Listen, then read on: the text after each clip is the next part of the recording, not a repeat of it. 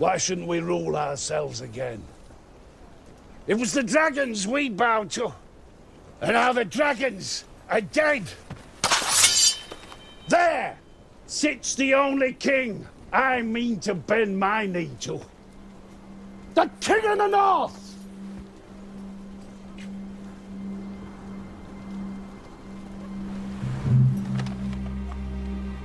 I'll have peace on those terms.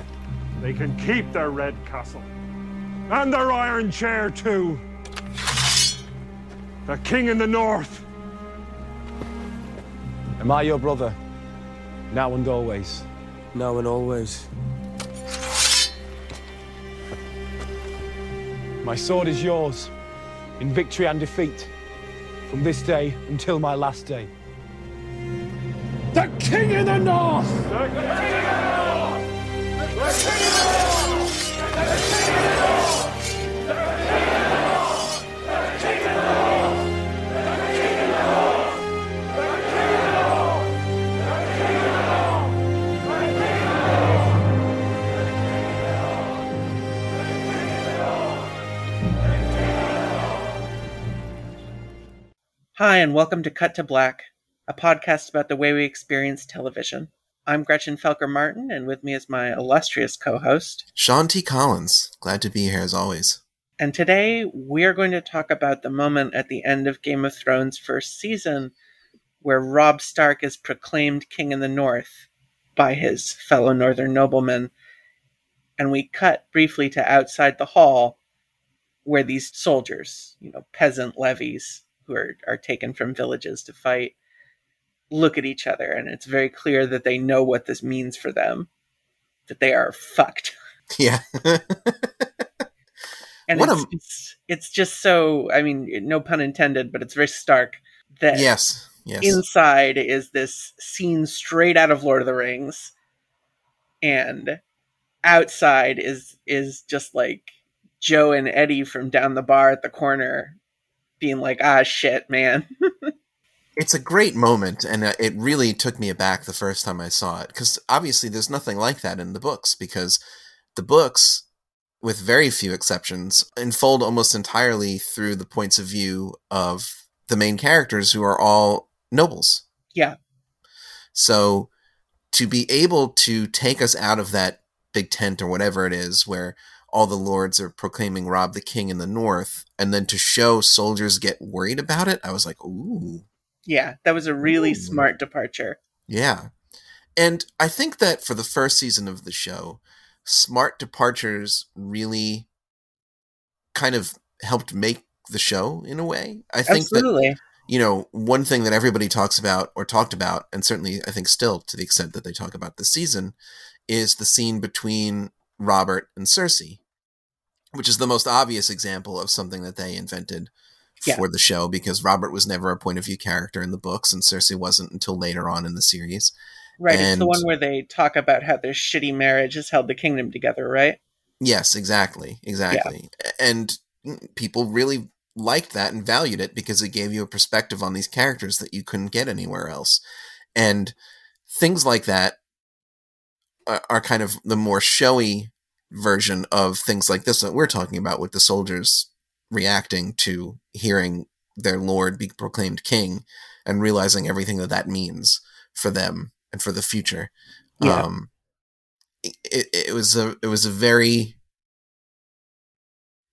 surprising moment, and I really dug it. I really did. Me too.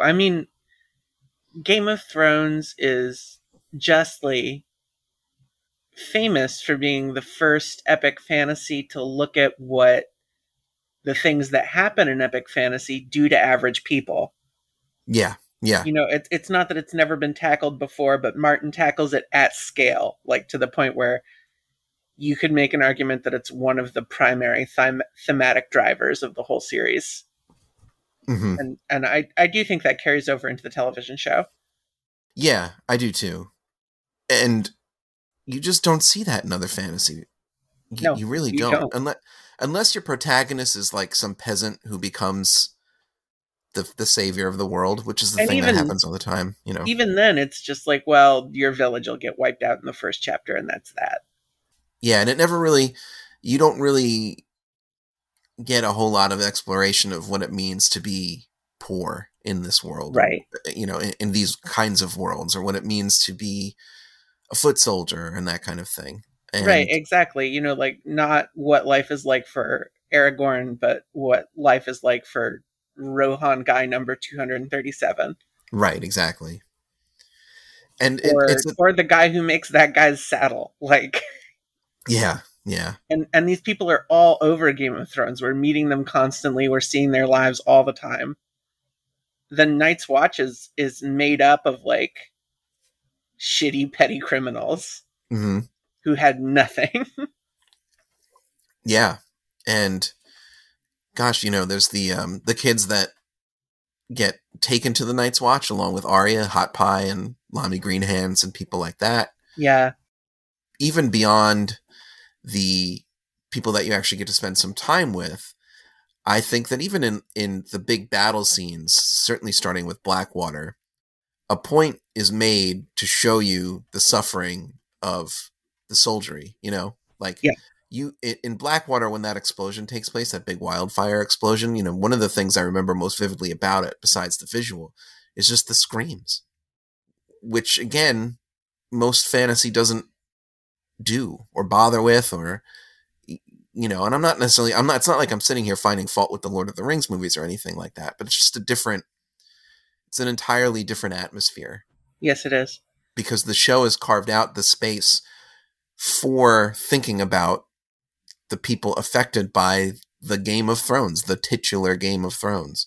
Right. And, I mean, when a charge hits in Game of Thrones, there's grandeur, I think, that they show on screen. Certainly there's spectacle, like, Dany's dragons dropping from the sky. Those things are meant to inspire awe. But when the moment of kinetic payoff comes, the moment when battle is actually joined, it's horrible. Yeah. It's just like this huge rolling explosion of crunches and pops and splats and then shrieking, like just endless fucking shrieking. It's so awful. Mm-hmm.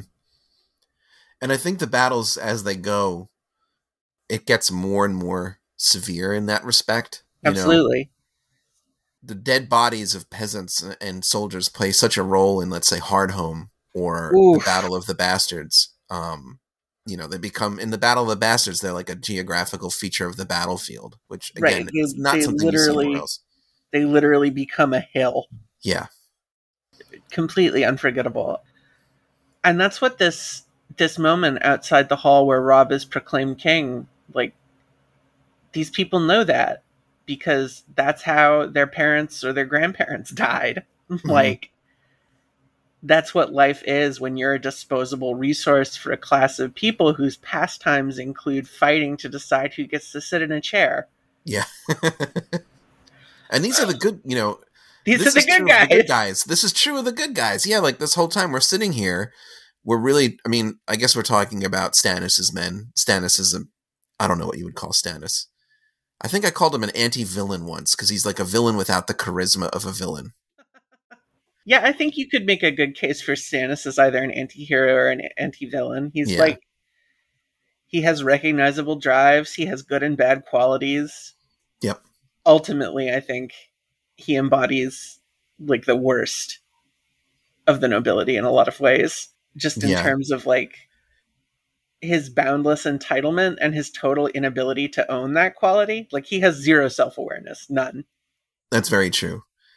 In a way, I think his only moment of dignity is just the small little "go ahead, do your duty" that he says to Brienne when he dies. Yeah, I thought that was a really excellent scene. It was like the only time that he ever admitted, like, "Oh, well, I'm in the wrong here." Yeah. That never happened before. It happened only when he died. But even beyond Stannis, we're talking about Jon Snow in a lot of these cases. Yeah. We're talking about Robb Stark. We're talking about characters who we care about, characters who are the good guys. Likable, handsome. They've got it all going. Yep. And who are not Joffreys. They're not people who torture those weaker than them for fun and because they can. And I think in a way the show introduces the Joffreys and Ramsays of the world. Because without people that loathsome, you might start to think a little too hard about who we're rooting for here, you know? Right. Because so much attention is paid to what happens to the little people. And you know, there are even some relatively major characters who provide us with that point of view that, again, we don't have in the books, because the books are concerned almost entirely with the nobility, other than like the prologues and epilogues. Well, even the epilogues are kind of nobility centric, but like Roz, the prostitute from Winterfell who travels to King's Landing, like that's a character they invented specifically to give us a point of view outside of the aristocracy. Yeah. I really wish they had kept that character.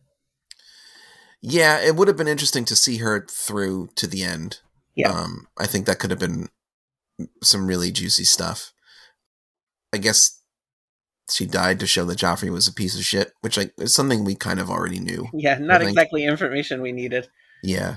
But I mean, in a way, that kind of fatalism is what the show trafficked in, you know? Sure. I'm not saying it was a sink or swim matter for the show. I just think it would have been more interesting if they'd left her alive. Yeah, I agree. Instead, what you get as the narrative draws to a close, now I'm sitting here thinking, like, wouldn't it be interesting if Roz were around for the final attack on King's Landing, like providing us with that kind of perspective?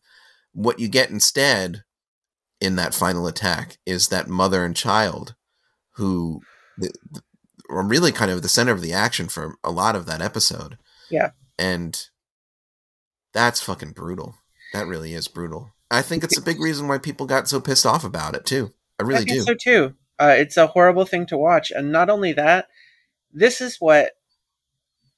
I think this was one of the show's most courageous and meaningful decisions, was that after the episode where Arya Stark saves the entire world with one thrust of her sword, she can't save a kid. Yeah. And she can't save a kid from the person she's pledged to serve. Yep. That's important. I don't... In the same situation that the Mad King put Jaime. Yeah, that's true. That's very true. That she's watching all these people burn alive around her, essentially because Daenerys is having a PTSD episode. Right. And there's just nothing she could do. The scale of it is so vast that even if she could save this one incidental life, what the fuck would it matter? The city is still just utterly ruined. And I'm glad you brought up Jaime, because that's worth considering too. You know, one of the things that humanizes Jaime Lannister for us after he gets his hand cut off is his exchange with Brienne in the baths, where he explains that he killed the Mad King to keep the Mad King from destroying King's Landing by burning it up with wildfire. Right. And what happens at the end of the show? King's Landing is burned up. It's literally his worst nightmare. Yep. It's the thing that he sacrificed his reputation to prevent. And it happens at the hands of a person who had literally been the savior of humanity like a couple of weeks prior. Right. And I think that kind of attention to the consequences of war on everyday people who have no say in it. I don't know that I've ever seen that in another TV show. Yeah, short of something like Band of Brothers. Band of Brothers, right. Yeah. Yeah, that's what I was thinking. Yeah. But certainly this is the only time where this exists in a fantasy context in film. Right, because Band of Brothers, you know, World War II is still the good war to us. Right. So when we watch World War II movies and we see the grunts, you know, suffering and dying, we're like, the moral of the story is almost always, it was worth it in the end, you know? Right, because we stopped the Nazis. Right, exactly. And heroically hired all of them. Yeah. And don't say anything about Japan. We don't talk about that. Yeah, I don't recall that they were involved. No, yes. I just think it's like I'm stumbling over my words because, you know, I remember when I first read the books thinking like, this is so innovative, but also so obvious. Right. And you wonder why it took this long to do. I mean, obviously there are some antecedents to what Martin did, like the Chronicles of the Black Company by Glenn Cook. That's what I was thinking. But even that is much less serious. Right. And everyone in that, the peasant perspective that you get in those books, so to speak, they're mercenaries. Right. They're career killers. Right. They're in the war by choice. They might not have a choice of what happens to them after they signed up. They don't. And that becomes kind of the driver of the narrative throughout the series, is what they get themselves into. But they got themselves into it. Like, they're not standing outside their tents being like, oh shit, what have we done? They're like, they know. That's their job. Yeah. Whereas in Game of Thrones, there's so many, just hundreds and hundreds of instances where people have absolutely no power because someone decided to pay attention to them who was of a different social class. Yeah. And like even the moment where Arya and the Hound, both of whom are hunted and wanted, walk into the middle of that father and daughter, their house, and wind up robbing them and beating them and leaving them. And as the Hound is leaving, he's like, oh, what difference does it make? Someone else would have done it. And then seasons later, he winds up back at the house by just like a trick of fate, and they're dead in the corner. And it's so haunting because you can see him thinking through it. Like, did they do this after I took from them? And then, maybe it was something else, something unrelated. And then ultimately that it doesn't matter that he killed them. That is such a hard moment to even think about. Yeah, honestly. It's very hard. And when they make it, they suggest very clearly that what happened was the father killed his daughter to spare her starving to death and then killed himself. Yeah. And this is lame to say, but as the father of a daughter, it really got to me. Not because having a child or having a daughter specifically gives me any unique perspective into anything. It just has taught me what it's like to be a father of a small child. And well, it's terrifying to love a child. It's terrifying. You're scared all the time. Yep. And, I think it does give you a different perspective. I don't think you mean it in like the weirdo, hyper-personal sort of white power way that politicians say as a father of daughters. Right. I understand what you mean. Like, since my family lost a baby last year, my relationship to art has changed completely. Mm-hmm. And that was one of the things when I was rewatching Game of Thrones late last year. It just knocked me flat on my ass. There's so much violence towards children in that show. Yeah. And I think if you're going to make a show about war, that is a moral necessity. Mm-hmm. Because it really, really steps hard on the brakes in terms of anything seeming cool. Yeah. What I always used to say about that phenomenon, specifically with regards to the violence against children in Game of Thrones, which really is endemic. Like season 2, I think the first 4 episodes begin with a child or an infant getting murdered.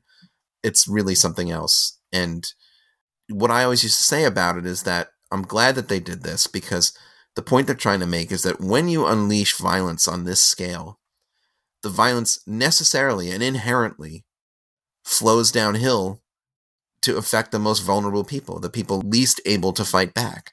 Right. It's the same reason that the vast majority of human sacrifices over history have been preteen children. Like, it's so fucking simple you would never even think of it because it's so sick. They're the easiest to control physically. Yeah.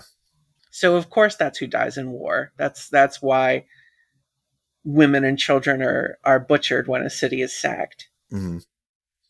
And there's plenty of that going on too, even with the northern soldiers, who again, these are the good guys ostensibly. Right, and I think the show does a good job of something that Martin certainly lavishes a lot of time and attention on, which is that an army is its own monster. Yeah. Once you say march, that's about all the control you're going to have. Mm-hmm. Yeah, there's that scene in the the Brienne and Jamie road movie portion of the show where she comes across sex workers who've been hanged from a tree, with the placard they laid with lions or whatever. And so she has, like, one of her first fight scenes is against 2 Northern soldiers. That's 2 right. Smug soldiers. Yeah. That's right. And I'm glad they did that. You know, I think still to this day, one of my favorite works of art pertaining to Game of Thrones is my partner Julia Graffair's piece called They Lay with Lions, which is just a tree with women hanging from it. And I remember when I first got into the books and first got into, you know, and was discovering fan art of the books for the first time, and it was just so exciting to see people's interpretations of these characters. And I got to that and I was like, whoa. Yeah. You know, It's in its own class. yes, exactly. It's not like a, you know, the Hound in a varsity jacket with Sansa hugging him or whatever, which I've seen. So, Jesus, yeah, it's all out there. yeah. No, I mean, That's why I not that all those depictions seem so immoral to me. Julia is piping up in the background to say that, like, she found a lot of those depictions of the characters immoral, and that's why she chose to do what she did. yeah, and I don't disagree. You know, I think that to take something so fundamentally aimed at showing war for what it is, and like the abusability of power structures for what it is, and take some little cutesy story out of that for yourself. Mm-hmm. You know, I don't know that I would say it's like an impactful moral failure, but I do think it betrays like some sort of deep lack of perspective and insight. Yeah. You know, a lot of, you know, I don't want to get into a whole thing about fan art or fanfic or whatever, but, you know, I think a lot of it is just kind of trying to take art that has meant something to you and make it a little cozier so that you can kind of live with it. You can kind of curl up with it a little bit more than you could otherwise. Right. Which, when you're confronted with this fucking litany of horrors that is A Song of Ice and Fire, Game of Thrones, like, I get the impulse. I do. I'm not nuts about the results. And I don't know that's how you want to live your life in terms of your relationship to art, is to, like, well, what if we made it cute? Right. Stand it all down. Right. But I get the impulse, you know, because these are unsparing works. And sometimes you want to spare people a little bit, I guess. Yeah. That's a charitable way to think of it. I'm trying to be charitable. I'm trying. Right. Because I'm over here thinking they're all fucking babies. So it's good that you're being nice. You know, another thing that I always think of when I think about the little people in Game of Thrones and the things that they go through is the series, the trips that it takes to Craster's Keep. Oh, yeah. Which is this little homestead out north of the Wall that is owned, held, whatever you want to say, by a wildling named Craster, who fucks his own daughters and marries them, and then fucks the daughters he has with them and marries them, etc., etc.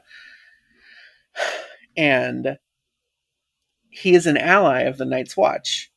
They bring him gifts. He gives them information and shelter. And they, you know, he's not subject to their laws, is sort of how they sleep at night about it. Right.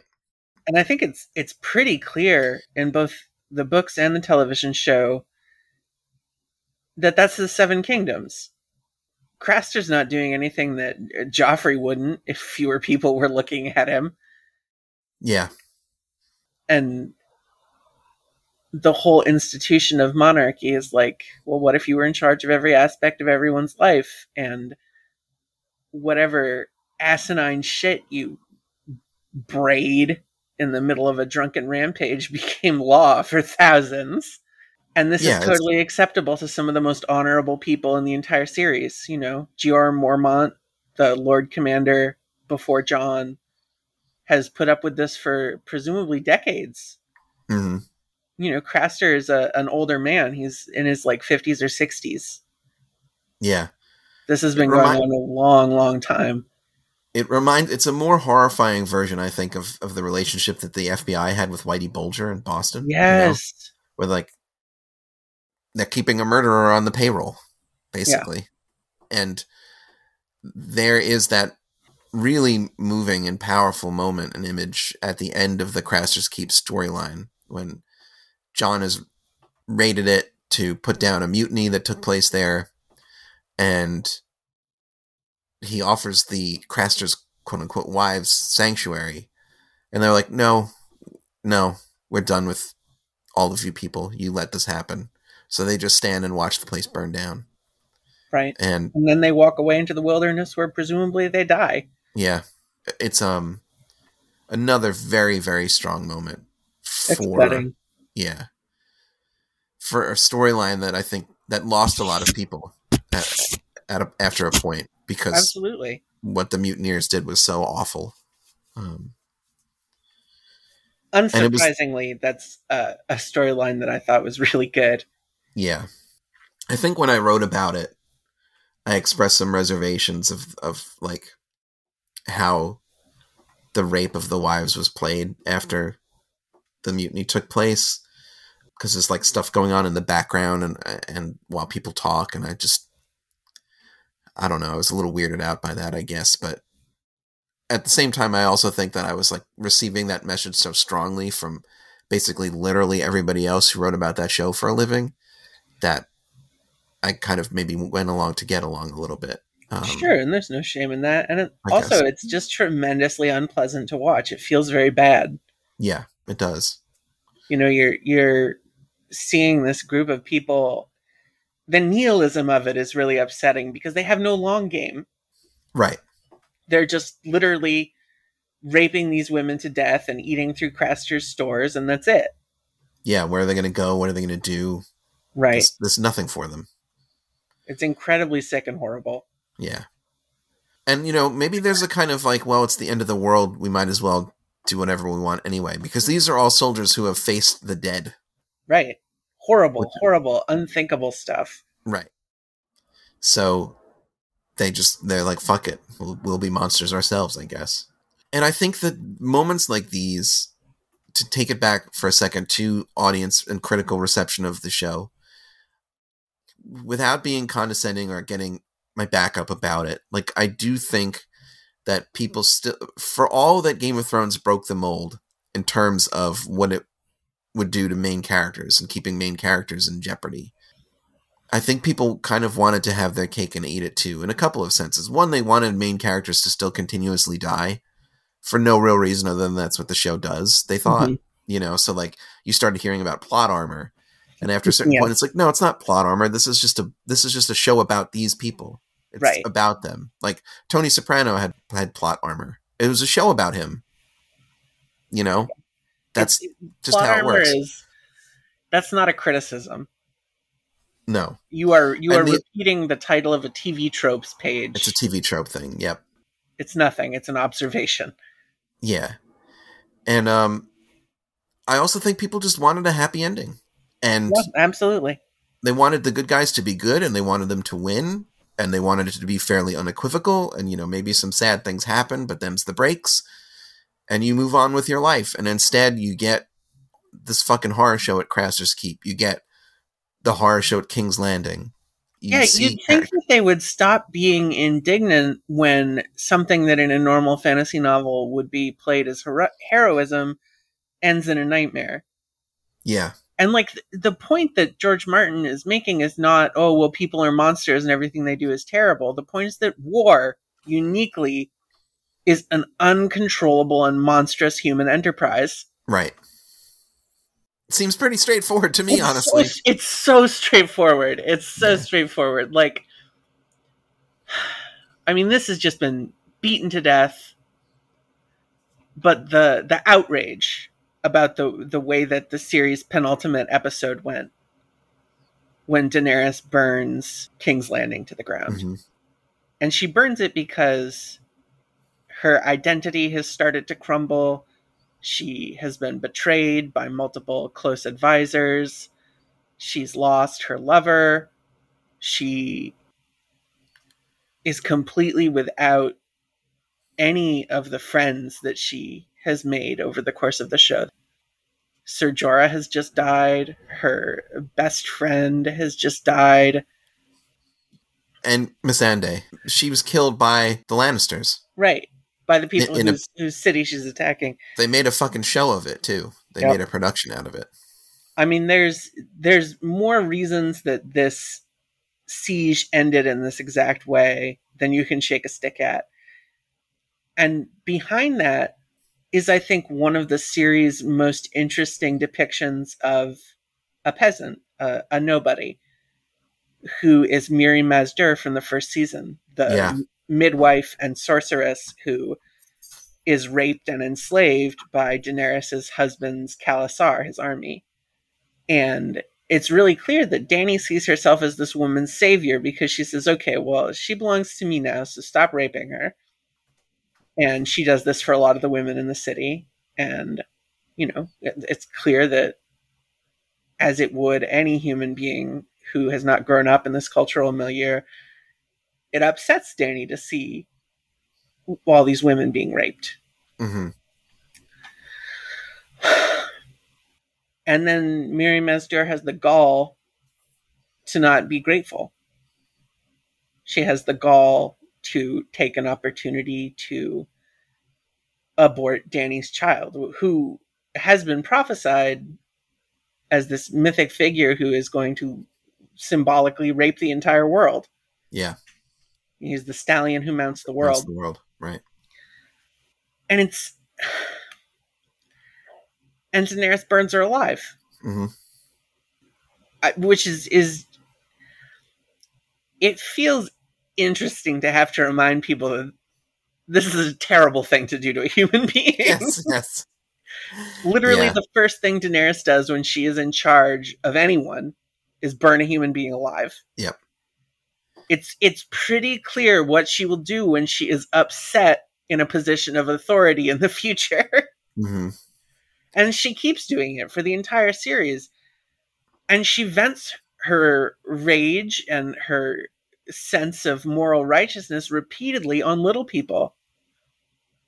You know, there's Mosador, the ex-slave who kills one of the masters, and then Daenerys has him beheaded because he didn't have her permission. Right. Which is just a sick fucking joke. And she doesn't get it when the city turns on her. You know, Mm-hmm. this is not... Daenerys is just a person. She's just a person who happens to have an enormous, uncounterable power advantage in the form of her dragons. Right. I think we look for, in fantasy, kind of messiah figures, you know? Absolutely. It's the same impulse that drives like liberal political thinking. You want to believe that this system can work. You want to believe that things can just snap into place under the right person and things will be okay. Right. And I think what the show did is they made it impossible to ignore the fact that that's not the case. Right. And it is really not what people wanted. No, it's not. It's not what people wanted. I think if Daenerys had taken that city heroically and reigned peacefully, and the epilogue had been how she founded a dynasty that lasted for 1,000 years and they cured AIDS or whatever, people would have loved it. It's so weird to think that that's absolutely the case, that people would have preferred her to stop attacking when the bells rang, and that's the end of the episode, and then the final episode is like, we're all friends, we have to decide what to do with Cersei Lannister, I guess. But otherwise, things are basically wrapped up pleasantly. And it's... Again, I get that impulse, and I get why people would want to see that. And, you know, it would be nice. It would be nice. It just wouldn't be as good. It wouldn't. And it would be a lie. Mm-hmm. And I understand that the genre is called fantasy, but it doesn't happen. Rulers don't fix things. And the show and the books tell you over and over and over again that when they have authority over people who can't resist them, they abuse it. And this is right down to the nicest people in the books. Bran Stark, when he's still a little boy, turns a human being who has been his helper and his carer since he was born into a human doorstop. Yep.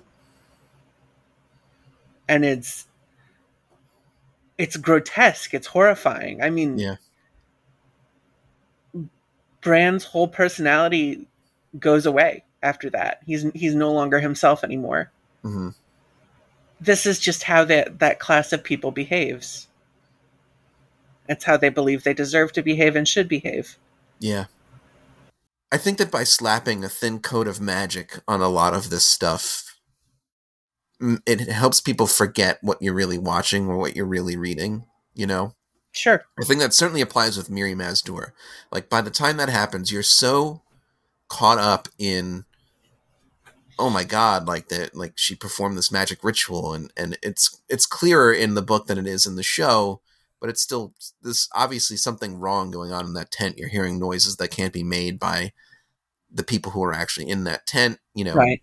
And it's clearer in Game of Thrones, the book, that she has actually summoned demons of some kind, you know, and you're caught up in that, and you're caught up in zombified Khal Drogo, and eventually you get caught up in Daenerys being fireproof and indestructible in that way, and birthing 3 dragons. So you forget what's going on here fundamentally, which is that she took a slave who she felt should have been more grateful, but who wronged her, and she's burning her alive. Now, that's a description of fucking scenes from the fucking Underground Railroad. Yes. You know? Yes, it is. Like, that's... You are situated with Daenerys, so you're not seeing her as a fucking plantation owner or whatever. But that's what she is, in effect. Yes. And that's what she does, in effect. She acts like one when push comes to shove. And it's the veneer of magic that makes you forget about all that, at least for the time being. You know, they forgot again and again and again, to the point where it became willful. Yeah, and so I don't have a lot of time or patience for people who are like, oh, that turn was not set up. The heel turn that Daenerys makes was not set up. It's not a serious viewpoint, and I don't entertain it anymore. No. It's goofy. There's no heel turn. She's that person from the minute she puts Mirri Maz Duur on the stake. That's the important thing to understand. Like, this isn't pro wrestling. Like, it's not. Like, you're not good and then all of a sudden you're a bad guy. You know what I mean? Like, right. Like, she is what she is. And there are times when what she is useful and good for the world. And there are times when what she is awful and petty and vicious and gross. Right. And ultimately, the real root of the horror is not so much her in particular as it is the things that her social status gives her access to. Yeah. And I think that within the fiction, magic is supposed to be an extension of that, because she has magical powers because of her bloodline. Mm-hmm. And her bloodline is also what entitles her to rule. Yeah. I do think that so much of the show is bound up in Mirri Maz Duur, who is old and less marketably attractive than Daenerys, and less immediately sympathetic, in part because she is less attractive and we spend less time with her. Yeah, it's a bit, I mean, everyone gets grubby on this show, but it's still, there's an extent to which it's like the Monty Python joke from Holy Grail, where it's like, oh, that's the king. How do you know? He's the only one who hasn't got shit all over him. Yes, exactly. You know? One thing that I always thought was interesting, Mirri Maz Duur doesn't poison Khal Drogo. He refuses her medical advice. Right. And that's why he gets the infection that would have proved fatal had she not turned him into like a walking corpse. Yeah, that's important to remember, that she doesn't really strike directly at Khal Drogo. Right. She waits until, I mean, the damage is already done. Yeah. And he did it to himself. Right. And then she's like, you think I give a fuck about you people? I don't. And that incenses Daenerys. Yeah, it incenses her so much that she torches this woman. Yeah. Who screams audibly to get back to that point. Yeah. Like, and Daenerys makes a point of that. You know, Mirri Maz Duur says she's not going to scream, and Daenerys is like, yes, you will. That's fucked up. Yes, it is. That is in fact a terrifying thing to say to another human being. Yep. Yeah. Wanting someone to experience pain, that's a sensation that a lot of us go through. But typically, when it starts to filter out closer toward reality, when you start to think about the mechanics of how they would experience pain, when you start to give orders or take actions that would lead to them experiencing pain, it breaks down. You know what? You stop wanting it because it's too ugly. That doesn't happen for Daenerys. No, the realities, she gets off on it. And I think it's an oversimplification to say that she's the same as her father, who's this, crazy sadist. I think that she has this extreme self-righteousness complex, and also that she's spent her early life being abused quasi-incestuously and chased around in constant mortal peril. And then as a teenager, she's married off to Genghis Khan. Right. She's never been in control of anything. Of course she overreacts the minute she has authority. She's kind of a messed up person. Yeah. She's severely traumatized. Like, she fell in love with her rapist.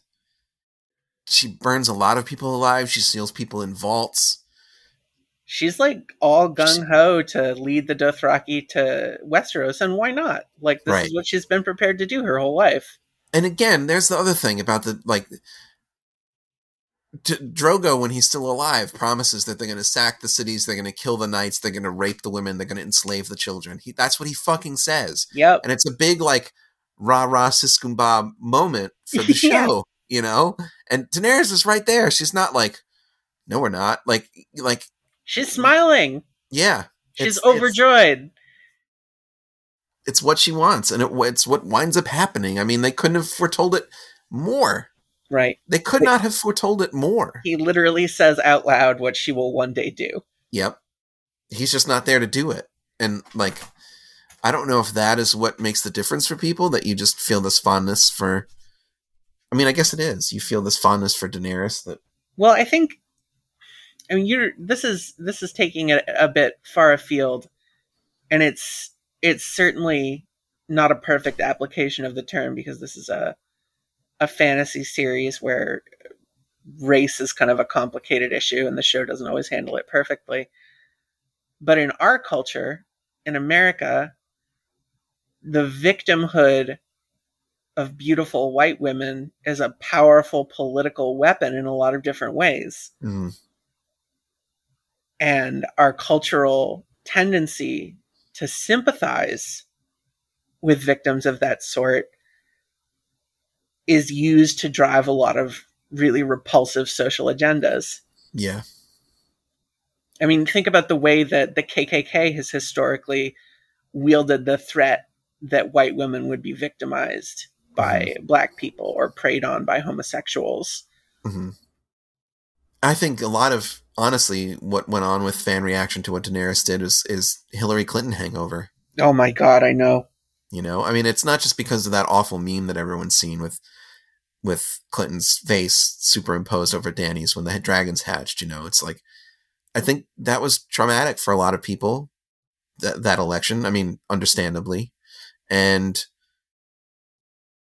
people wanted to see, a blonde woman save the world and take names and save the world. Exactly. And that's just not what the show was ever about. Right. It's at heart, it's a fundamental lack of belief that authority corrupts.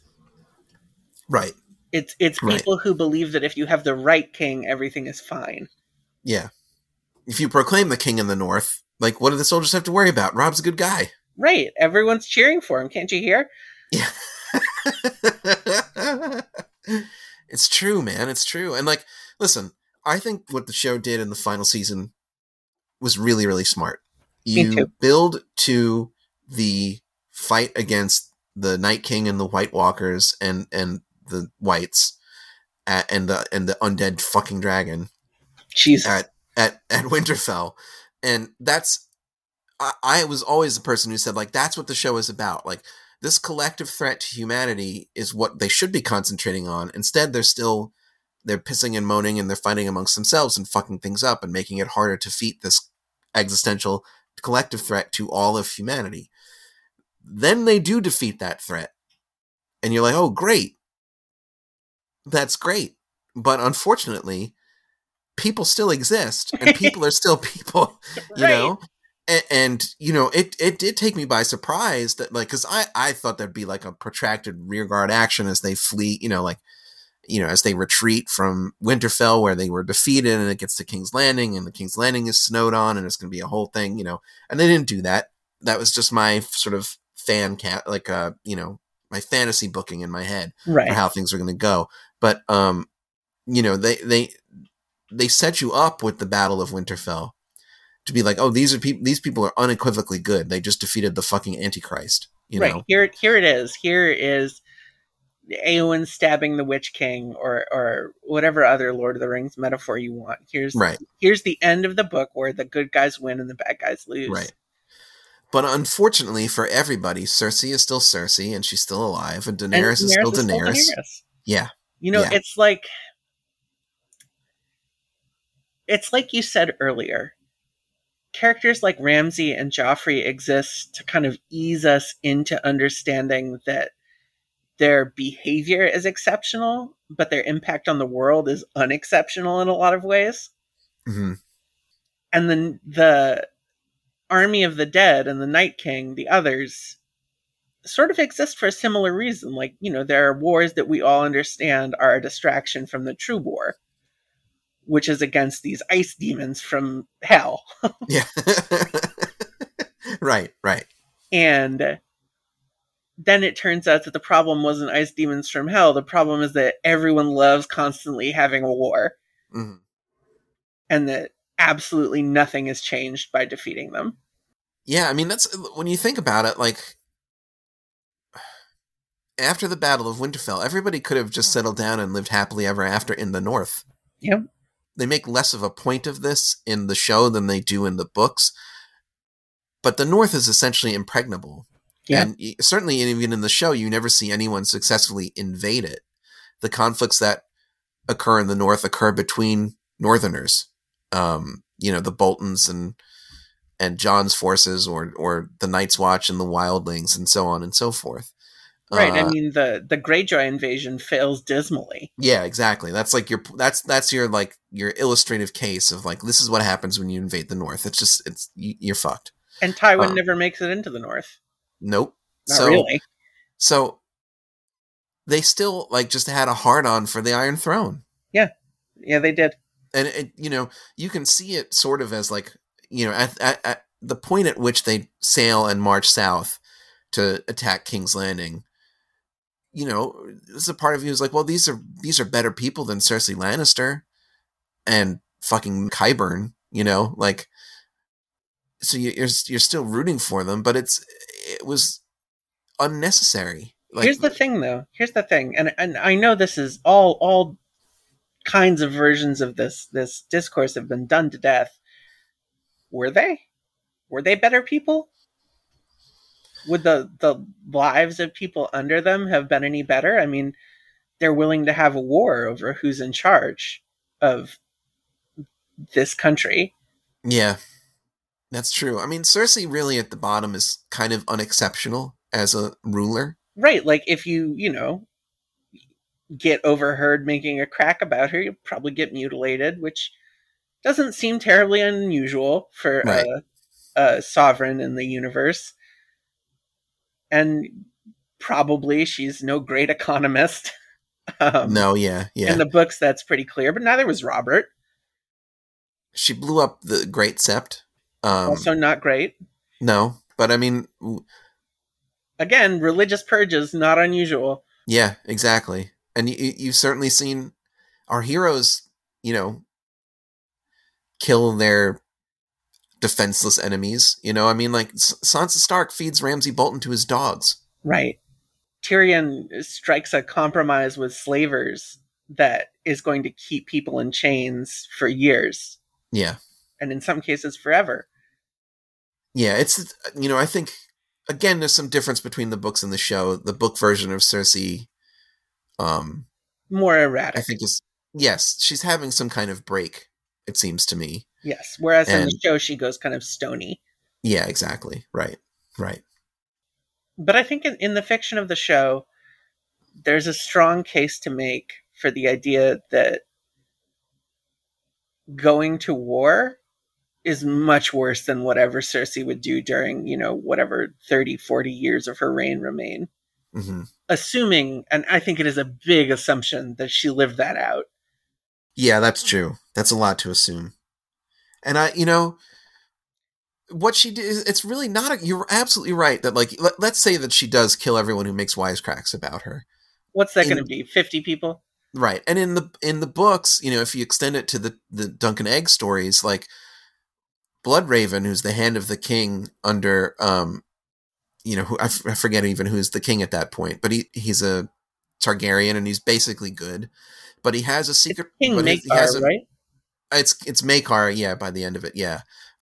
I think Bloodraven was serving before that, because Bloodraven was on the winning side of the Blackfire, the first Blackfire rebellion, but he is the leader of a secret police. He's a sorcerer who uses his fucking telepathy to find and kill traitors, and which means anyone who talks shit. They have a saying about it. He has 1,000 eyes in one, because he's a one-eyed man, but he has spies everywhere, and he also can see lots of things from a distance because he's a fucking sorcerer. Right. And these are the good guys in the context of those Duncan Egg stories. Like, they're good. Right. They beat the asshole Blackfires, and they still have a secret police, and they're still doing things that Cersei Lannister could only dream of doing. Right. Because she has a mad scientist on her side, but not a three-eyed crow. She couldn't achieve that level of power if she tried as hard as she possibly could. And, like, you're absolutely right. Like, is she really that much worse? Like, you might not like her as a person. I don't. But, like, it's kind of 6 of one, half dozen of the other if you're the small folk. Yeah, it is. This system, its mere existence is probably the most egregious thing that's going to happen to the people who live under it. Right. And a war is just going to make everything worse. Mm-hmm. And what happens to the system in the end? They laugh at the idea of democracy. And then they award themselves the authority to pick the next monarch. Yep. And who knows if that'll keep, Yeah. But again, I do think that moment where they laugh at the idea of giving peasants a vote is really important. Yes. Because there's no way it wouldn't be a joke to them. These people who we love and who in some cases have many fine qualities. Of course it's a joke to them. It's a joke to everyone but Sam Tarly, who is perhaps the only good guy in Westeros. Poor Sam. And I saw critics who really should know better, very smart critics, say that this was Benioff and Weiss laughing at the idea of democracy too, which is just... That's asinine. I feel bad even bringing it up, honestly. And, like, listen, I don't know anything really about Benioff and Weiss's people. I know a little bit about their careers. I know the work that they did on Game of Thrones. That's it. Like, I if you want to dig into their biographies and be like, oh, see, like, his dad was a banker, so therefore he's laughing at democracy, knock yourself out. I just think that's fucking nuts. Also, Benioff is a Russian Jew whose family went through the Holocaust, so I probably wouldn't level accusations of, like, global conspiracy and anti-democratic thought against him. Yeah, it's just... just on optics. Right. But, I mean, obviously... They're just guys. Yeah, they're just guys. And it's like, there was a level of venom directed towards them that I've never seen, really. And maybe now Martin Scorsese is the GOAT of the world because he doesn't like Marvel movies, but, like, I've never seen such personalized criticism directed at showrunners ever.